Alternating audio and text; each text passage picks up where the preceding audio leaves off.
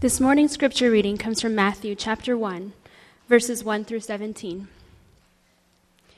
The book of the genealogy of Jesus Christ, the son of David, the son of Abraham. Abraham was the father of Isaac, and Isaac the father of Jacob, and Jacob the father of Judah and his brothers, and Judah the father of Perez and Zerah by Tamar, and Perez the father of Hezron, and Hezron the father of Ram, and Ram the father of Amminadab, and Amminadab the father of Nahshon, and Nahshon the father of Salmon, and Salmon the father of Boaz by Rahab, and Boaz the father of Obed by Ruth, and Obed the father of Jesse, and Jesse the father of David the king. And David was the father of Solomon by the wife of Uriah, and Solomon the father of Rehoboam, and Rehoboam the father of Abijah, and Abijah the father of Asaph, and Asaph the father of Jehoshaphat, and Jehoshaphat the father of Joram, Joram the father of Uzziah, and Uzziah the father of Jotham, and Jotham the father of Ahaz, and Ahaz the father of Hezekiah, and Hezekiah the father of Manasseh, and Manasseh the father of Amos, and Amos the father of Josiah, and Josiah the father of Jeconiah and his brothers, at the time of the deportation to Babylon. And after the deportation to Babylon, Jeconiah was the father of Shealtiel, and Shealtiel the father of Zerubbabel, and Zerubbabel the father of Abiud, and Abiud the father of Eliakim, and Eliakim the father of Azor, and Azor the father of Zadok, and Zadok the father of Achim, and Achim the father of Eliud, and Eliud the father of Eleazar, and Eleazar the father of Mattan, and Mattan the father of Jacob, and Jacob the father of Joseph, the husband of Mary, of whom Jesus was born, who is called Christ. So all the generations from Abraham to David were 14 generations, and from David to the deportation to Babylon, 14 generations, and from the deportation to Babylon to the Christ, 14 generations. This is the word of the Lord. Matthew chapter 1, the author, he's tracing out the central storyline of the Bible. And what he's saying is that Scripture is not some collection of stories that tells us how God is working. It's not just some collection of stories, but it's one story. It's one story. All the stories. Every story we see represented in these 17 verses spans the whole of Scripture, and it points to the ultimate story that's central to all of our lives. That's what Matthew's saying. That's why he begins with the genealogy. That's the meaning of it. Your genealogy, it tells your story. Today, if you want something to tell your story, we've been saying that you have a resume. Today we have resumes that tell our story. Resumes tell us, I worked at this school. I studied at this school. I worked at this company. I accomplished these things. But in ancient times, there was no emphasis on what school you went to, or what job you held, what accomplishments that you as an individual achieved. The focus in the ancient times was on the family, what the family accomplished, how large your family was, how robust your family was, what your family achieved. And so Matthew doesn't begin this story with just the birth of Jesus Christ right off the bat. He begins with the genealogy, the family tree. And he says, before you understand the importance, the significance of who Jesus is and what he accomplished, before you understand the central story, you have to first understand the history. You have to first understand the family tree, all the stories that point to this central story. And Matthew, like I said, chapter 1, it spans the whole of Scripture, the entire Bible. And what do we learn from this? We learn that the gospel is not about advice, it's history. It's not just a series of good teachings, some good morals that we need to live by. It's news. It's not just fiction or some form of a legend. These are real historical events. And as a result, the gospel is not just some self-help method. It's not a self-improvement instruction book. There are implications about how we should live, implications about new life, or about what it means to be in community. But the real central point of Matthew chapter 1 and Scripture is this: Do you believe in Jesus? That he came to live and die for you. It's not good advice. It's not about good advice, it's about news. And so, we're going to see three things here in this text, Matthew chapter 1. Three things about Jesus and about this news. 1, Jesus is our freedom. 2, Jesus is our healing. And 3, Jesus is our access to God. Our freedom, our healing, our access. First, we're going to go into our freedom. Jesus is our freedom. He's our rest. He's our shalom. If you look at the last verse in this passage, I'm just going to read this last verse. So all the generations from Abraham to David were 14 generations, and from David to the deportation to Babylon, 14 generations, and from the deportation to Babylon to the Christ, 14 generations. 14 generations, and then 14 generations, and then 14 generations all the way to Christ. If you sum that up, it's simple math, 14 plus 14 plus 14, you get 42 generations. What's the meaning of this? Jesus is the last generation. He's that last cycle of 7 here. All those numbers are divisible by 7, right? The 7th cycle. In the Old Testament law, here's how it goes. You worked 6 days, and then you rested on the 7th day. It was a Sabbath. And then you worked 6 years, and in the 7th year, you were to let the ground, it was an agrarian culture back then, so you let the ground go fallow. You just stopped working for the entire 7th year. And then you worked 6 cycles of years,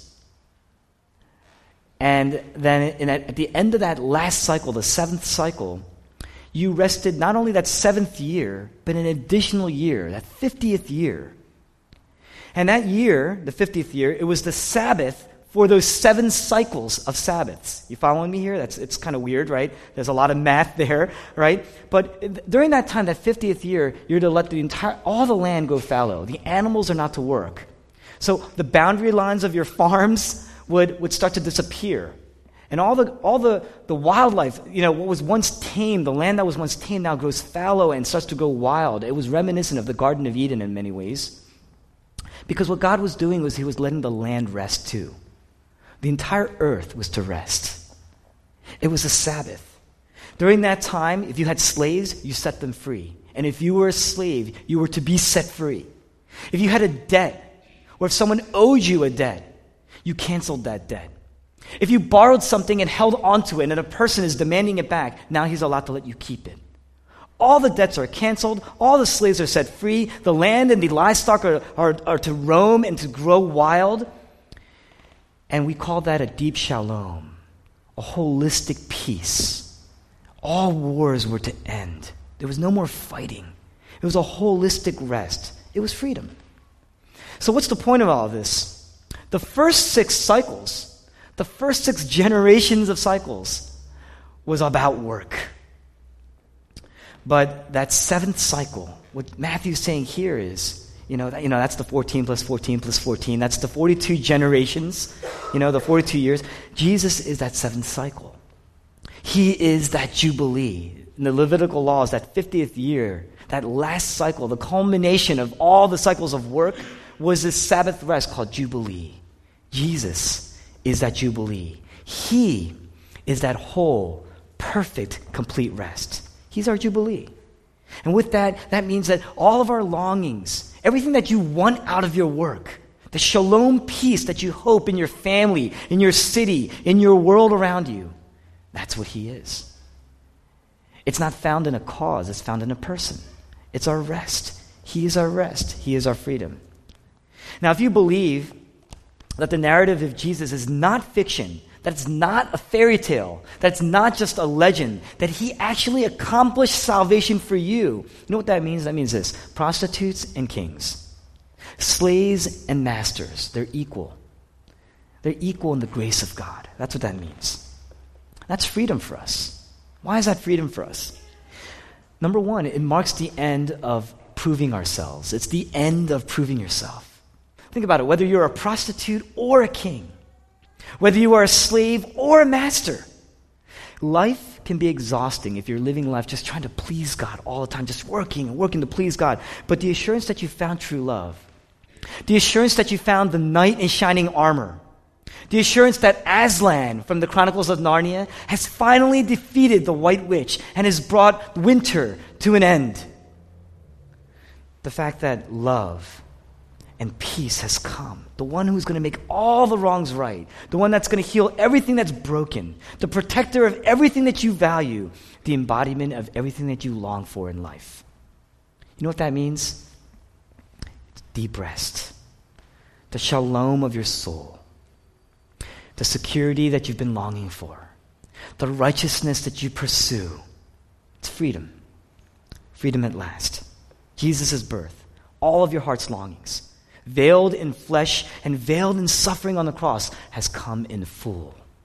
Has come in full. You can touch him. You can see him. He cares for you. That's peace. That's unity. That's freedom. You know, if you've been burned in your life this past year, if you look back in your year and you look at your failures and you feel like you've been pursuing relationships, you've been pursuing goals and material things, and you thought that these things were going to increase your options and your potential and your freedom and your joy, when in fact you've been bitten on the back end of that, and as a result, your options, your freedom, your joy, your peace has decreased as a result. What does this passage tell us? Don't lose heart. You don't have to lose heart. You know why? Because Jesus says, come to me. Come to me. If you're weary, if you're heavy laden, if you're burdened, come to me, and I will give you rest.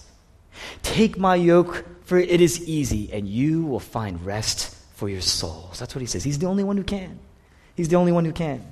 And he will never overwork you, and you'll never have to prove yourself. You just need to humble yourself. That's the first point.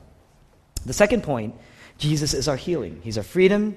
Now he's our healing. Genealogies, they tell us about the real life struggle to arrive at this concept, the generational struggle to achieve this concept of happily ever after. Every great fictional story, if you think about it, every great story, commentators, critics have been writing about this for ages. Why do these stories resonate with us? Think about it. A couple examples, because there seems to be this human longing that fiction satisfies that nonfiction right now is not able to satisfy. That's why these stories resonate with us. Let's take fairy tales. Sleeping Beauty, classical American fairy tale. Beauty and the Beast, classical fairy tale. The undoing of the curse. And it's only accomplished by true love. If that's too childish for you Broadway lovers, Phantom of the Opera. True beauty, showing compassion to the wicked and the despised, the rejected. Superman, a savior from another world who steps into earth, who steps into our reality.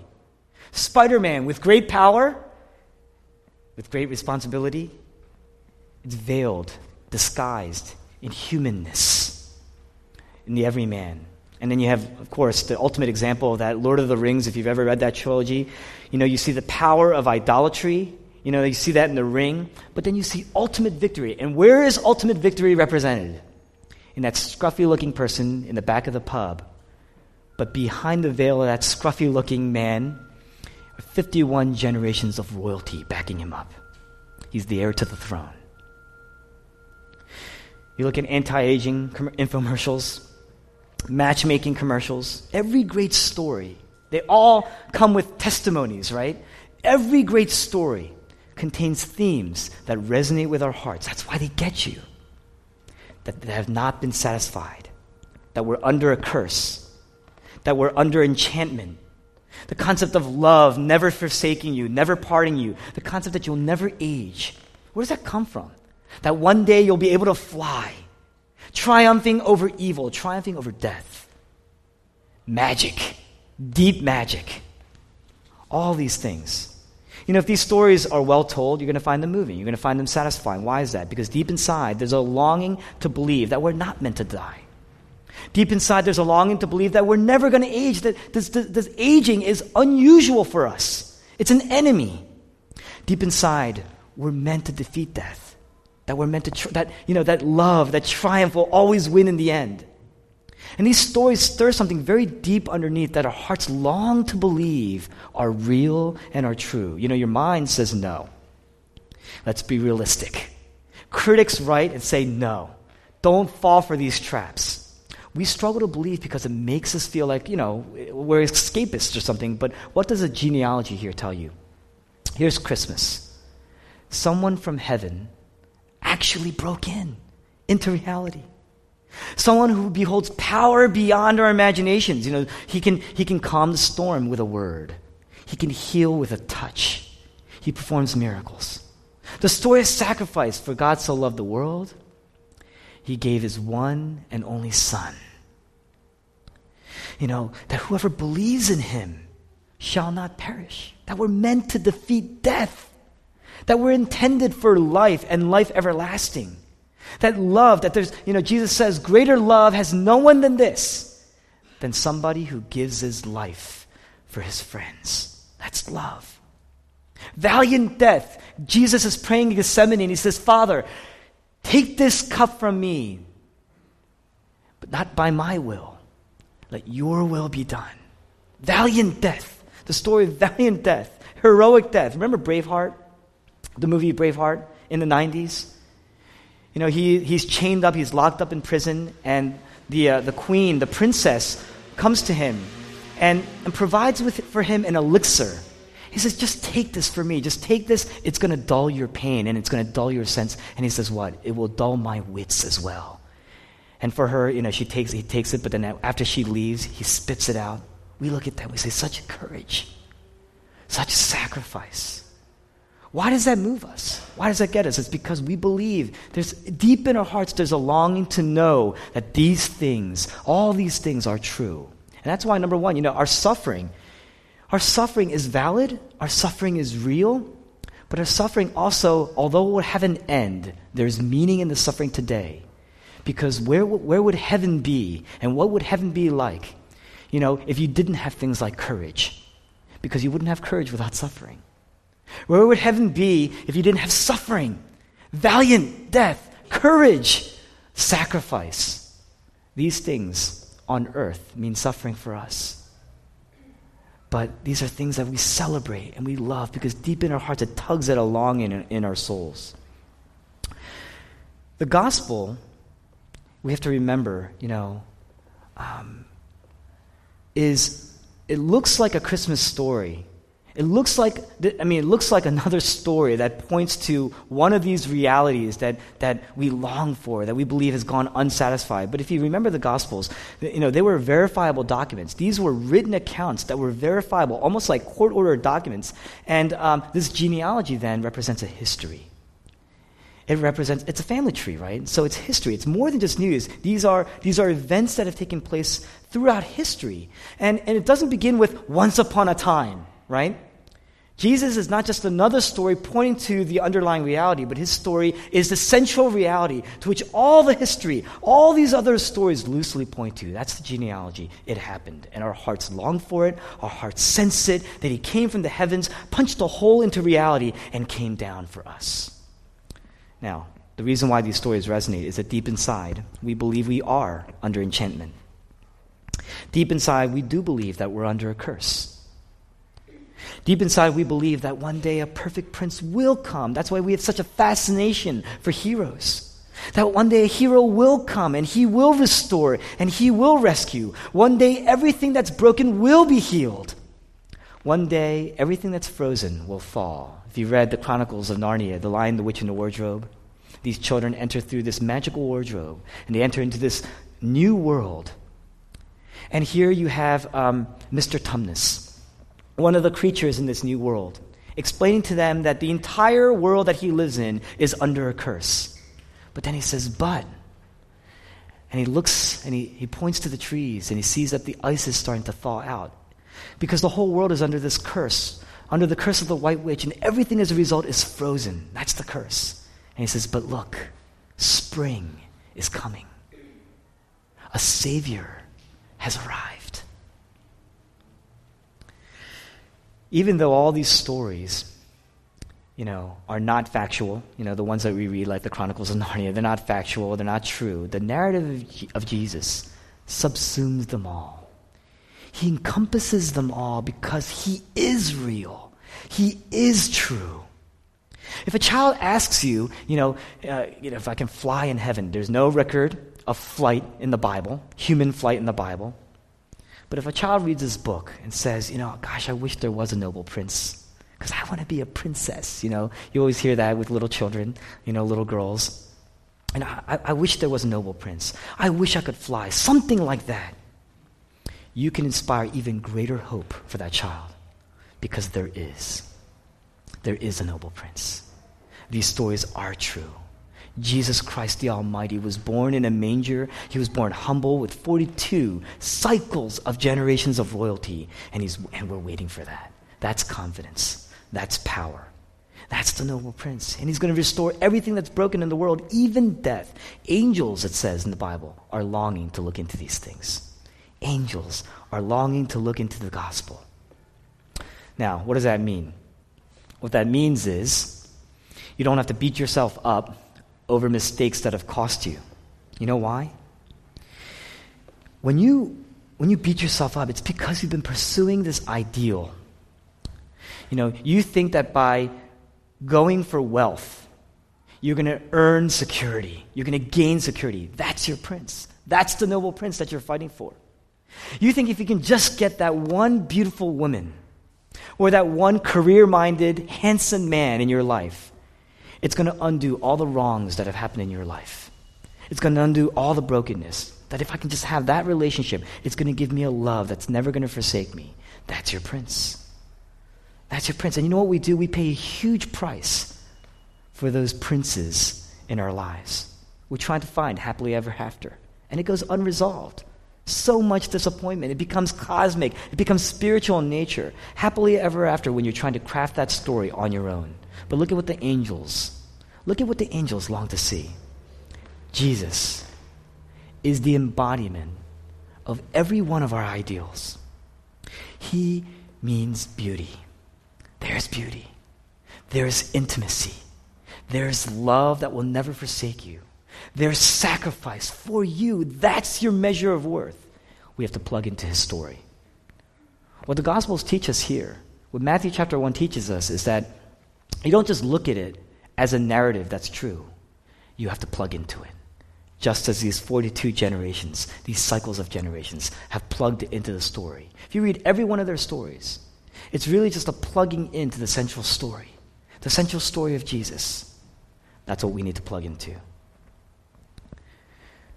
So Jesus is our freedom.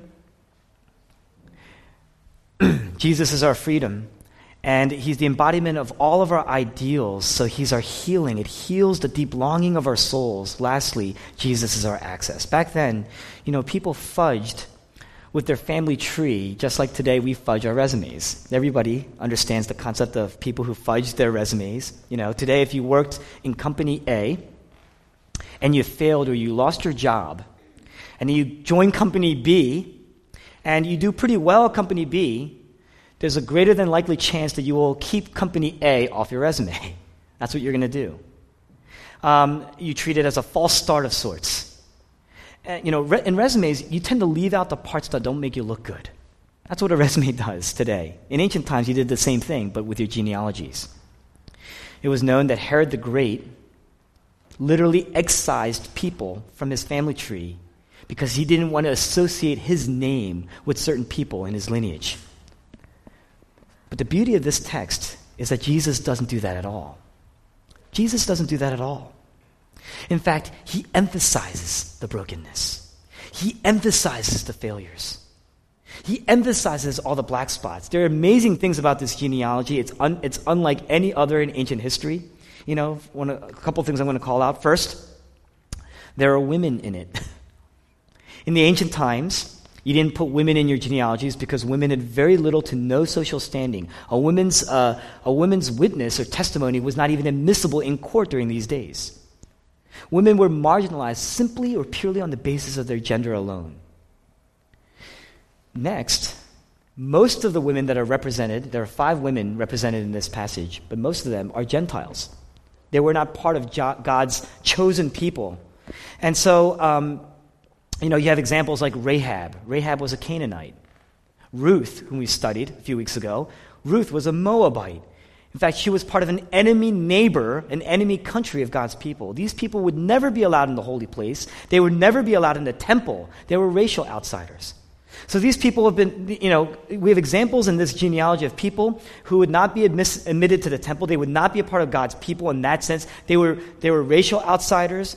They were gender outsiders, social outsiders, cultural outsiders, but they were also moral outsiders. Matthew goes out of his way to mention some of the darkest episodes of the Bible. Tamar, whom we studied, she had an incestuous relationship with her father-in-law. She tricked Judah, her father-in-law, into sleeping with her. And that leads to the birth of Christ. That's verses 1 to 3. Matthew could have left out Tamar. He could have left out even Judah, but he doesn't. He wants you to see the whole story. Creation, fall, redemption. That's what he wants you to see. There's absolute confidence of God's intentionality in the episodes, the darkest episodes in this text. Rahab, this Canaanite woman, so culturally an outsider, was a prostitute, a moral outsider. Now, he mentions King David, great King David, perhaps one of the greatest figures in the Old Testament. Great to mention King David, but he mentions right alongside King David two figures, Bathsheba and Uriah. In fact, he doesn't even mention Bathsheba. He calls her Uriah's wife. Right after mentioning David, he mentions Uriah. He mentions Uriah after David. The name conjures up you have this great king. But the reason why he mentions the king is to mention Uriah, mentioned right after him. Because this was the moment, the episode, the narrative where David conspired, cheated, schemed. He was immoral, and he murdered. And he murdered just so they could preserve himself. You see the selfishness of David. Uriah, he's one of the great friends of David. He helped David rise to the throne. He was considered one of David's mighty men. He risked his life for David, but to cover over an affair and the pregnancy right after, David arranges to have Uriah killed. And Matthew includes the reminder. Matthew intentionally includes this reminder. He doesn't slight Bathsheba. He slams David. He slams David. Throughout the genealogy, you see moral and cultural and racial and social outsiders. The law of Moses would have excluded these people from God's presence. You would not be allowed in the temple. Yet, they're included in the first chapter of the Gospels, the genealogy of the birth of Christ. Why? These people would have been excluded by the law. They would have been excluded by the world. They would have been excluded by society. But here's Jesus. He says, you are acceptable. You can be acceptable. You are brought in. It doesn't matter who you are. Grace, it's not like God just pours out a little bit of grace, just enough to cover over our weakness and failures and flaws. But it's so abundant. So it doesn't matter who you are. It doesn't matter where you've been. It doesn't matter what you've done. Grace can cover over that and more. If Matthew intentionally included these people in the genealogy, what is he saying? He's saying you can't get worse than these people. You can't get worse than them. Adultery, incest, prostitution, corruption, murder. If these people can be brought in, then anyone and everyone can be brought in. That's what that teaches us. Now, it also teaches us that the best of the best in our family lineage can be inferior. Look at David. David the king is mentioned here. But he's mentioned for the purpose of showing that even the best of us can be inferior when you view somebody through the lens of grace. So the gospel equalizes David and Bathsheba. The gospel equalizes Lazarus and the rich man, the rich and the poor. The gospel equalizes the Pharisee and the tax collector, the moral and the immoral, all because of grace. In him, not even the greatest of us can earn grace, and through him, not even the lowest of us will be excluded by his grace to receive grace. The moral and the immoral, we're all the same. A prostitute and a king will sit down in the banquet halls of God's grace. An amazing thing. Each verse of this text dripping with the grace of God. Not even kings have anything on you. That's what this text is saying. The world may value class, the world may value race or ethnicity or language or money or power or status or the type of relationship you're in, but not God. God does not value those things. How do you get it? How do you get it? Now, family trees are important to help us to understand Jesus' essential story. But in Hebrews chapter 2, the author writes that Jesus, he is not ashamed to call us brothers. He is not ashamed to call us brothers. In other words, we are a part of that story. We have the opportunity to plug into that story, into his lineage. What is it about his lineage? Who is Jesus? Jesus, greatness becomes weak. That's Christmas. The Almighty becomes a baby. Greatness has become weak. Greatness has become great through his weakness. And that's going to shape our view of power. That's going to shape our view of money and our wealth and greatness. The Prince of Peace, Jesus says, I am the Lord of the Sabbath. Shalom. He's working on the cross. On the cross, he's laboring. He says, I'm the ultimate rest. He's moaning and he's groaning. He's suffering and he's laboring. He's struggling even to breathe on the cross. The embodiment of all of our heart's longings, the picture of all of our ideals. He says, I am truth. I am life. He's homeless. He's friendless. He gets arrested. And on the cross, he says, I am mocked. I am shamed. I am abandoned. That's what he says. He says, I am the way and the truth and the life. And yet he says, my God, you have forsaken me. You have forsaken me. I've been abandoned not just by other people, but by you. But by the Father, by God himself, so that we could become heirs, so that we could be called brothers. That's redemption. That's our hope. You got to plug into the story. You got to look at your suffering and plug into his suffering. You got to look at the blessing and plug into him as the blessing. You got to look at the beauties in your life and plug into the beauty that is Christ. All those things pale in comparison to the ultimate beauty. All your suffering, plug it in and connect them with his suffering. That's what it calls us to do. On the cross, all power becomes weak so that you through him might have power. Real power. Real power. All fullness becomes emptied so that we through his poverty might become rich. That's 2 Corinthians chapter 8.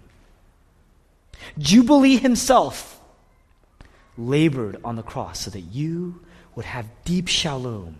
You know, Jesus wept on the cross. My God, he says. Whenever you see those two, the doublet there, repeated there, he's pouring out with emotional content. He's weeping on the cross as he says, I've been forgotten, I've been forsaken. Why? So that we could be accepted and we would have joy.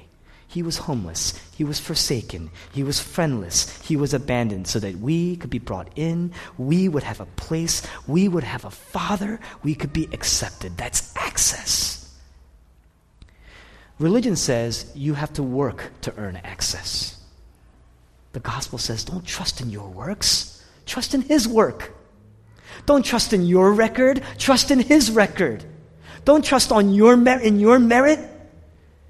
Live in life on the basis of Christ's merit for you, all by grace. That means you got to plunge your pursuits, plunge your failures, plunge your success, plunge your suffering, plunge your joy, your loneliness, your fullness, all in the grace of God. Plug into that story and he will enliven you into greater richness for his sake and for your good. That's freedom. That's joy. That's access. Do you believe it? Will you plug into that story this year, this coming year? Will you do that? Because it's all by grace. The story of Christmas, all by grace. Do you believe it? Let's pray.